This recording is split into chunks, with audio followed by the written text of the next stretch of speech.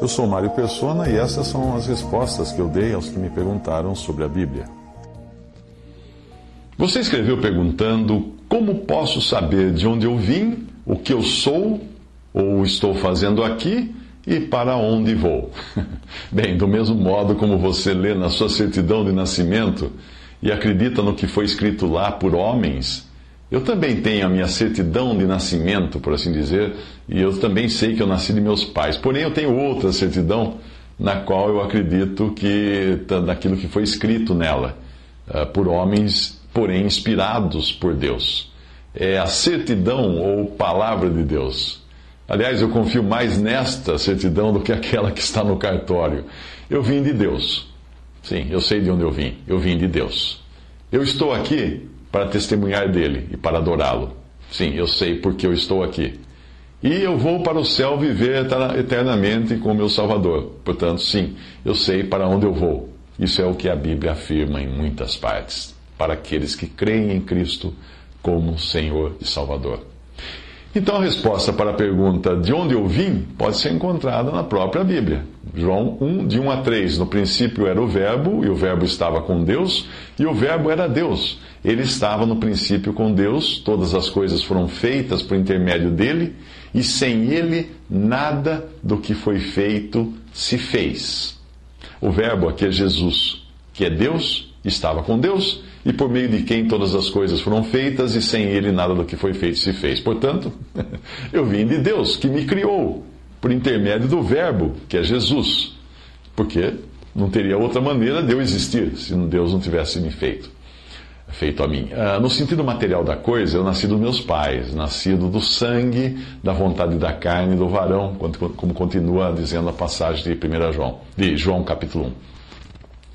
E eu nasci de novo depois. Sim, aí eu nasci de Deus. Primeiro eu nasci de meus pais, depois eu nasci de Deus. Que é o que fala também no primeiro capítulo de João, mostrando aqueles que receberam a Jesus como Salvador e Senhor. E você lê mais sobre isso no capítulo 3 do mesmo Evangelho de João. Mas vamos ler o capítulo 1 de João, versículos 12 a 13. Mas a todos quantos o receberam a Cristo, aos que creem no seu nome, deu-lhes o poder de se tornarem filhos de Deus, os quais não nasceram do sangue, nem da vontade da carne, nem da vontade do varão, mas de Deus. A sua segunda pergunta, o que estou fazendo aqui, também é respondida pela Bíblia. Deus tem o desejo de que todos os homens sejam salvos e cheguem ao conhecimento da verdade. E isso acontece enquanto nós estamos aqui, nesta vida. 1 Timóteo 2, de 3 a 5, Deus nosso Salvador, o qual deseja que todos os homens sejam salvos e cheguem ao pleno conhecimento da verdade. Porque há um só Deus e um só mediador entre Deus e os homens, Cristo Jesus, homem. Se você observar, verá que Deus deseja isso, porém, também só existe uma forma de alcançar a salvação e o conhecimento da verdade, que é através do um só e único mediador entre Deus e os homens, Cristo Jesus. Aquele que é ao mesmo tempo Deus e homem.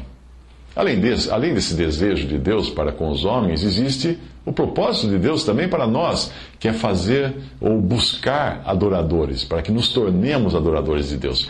João 4:23, no entanto, está chegando a hora, o Senhor Jesus falando para a mulher samaritana, e de fato já chegou em que os verdadeiros adoradores adorarão o Pai em espírito e em verdade. São estes os adoradores que o Pai procura. Ao crer em Jesus como meu Salvador e Senhor, eu fui feito apto para ser um adorador de Deus, que é o propósito para o qual fui criado.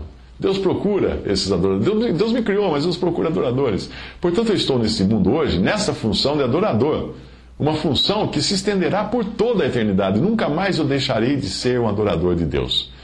Enquanto esta razão de minha existência é permanente e eterna, e começa aqui nesta vida, outras razões pelas quais eu estou aqui nesse mundo são transitórias, como este é o próprio mundo, não é? 1 Pedro 1, de 6 a 8, na qual salvação exultais, ainda que agora, por um pouco de tempo, Sendo necessário, estejais contristados por várias provações, para que a prova da vossa fé, mais preciosa do que o ouro que perece, embora provado pelo fogo, redunde para louvor, glória e honra na revelação de Jesus Cristo, a quem, sem o terdes visto, amais, no qual, sem agora o verdes, mas crendo, exultais, com gozo inefável e cheio de glória. Ao crer em Cristo, Deus perdoou todos os meus pecados. Deus me santificou, me separou, me justificou e já me colocou, posicionalmente falando, nos lugares celestiais como co-herdeiro com Cristo. Porém, condicionalmente ou circunstancialmente falando, Deus me deixa aqui ainda um tempo para eu conhecer coisas de meu Salvador que não seria possível conhecer do céu. Uma delas, exercitar a fé e a confiança em quem eu aqui não posso enxergar. Outra é reconhecer que até mesmo as provações são para o meu benefício no longo prazo, resultando em louvor, glória e honra quando Cristo voltar.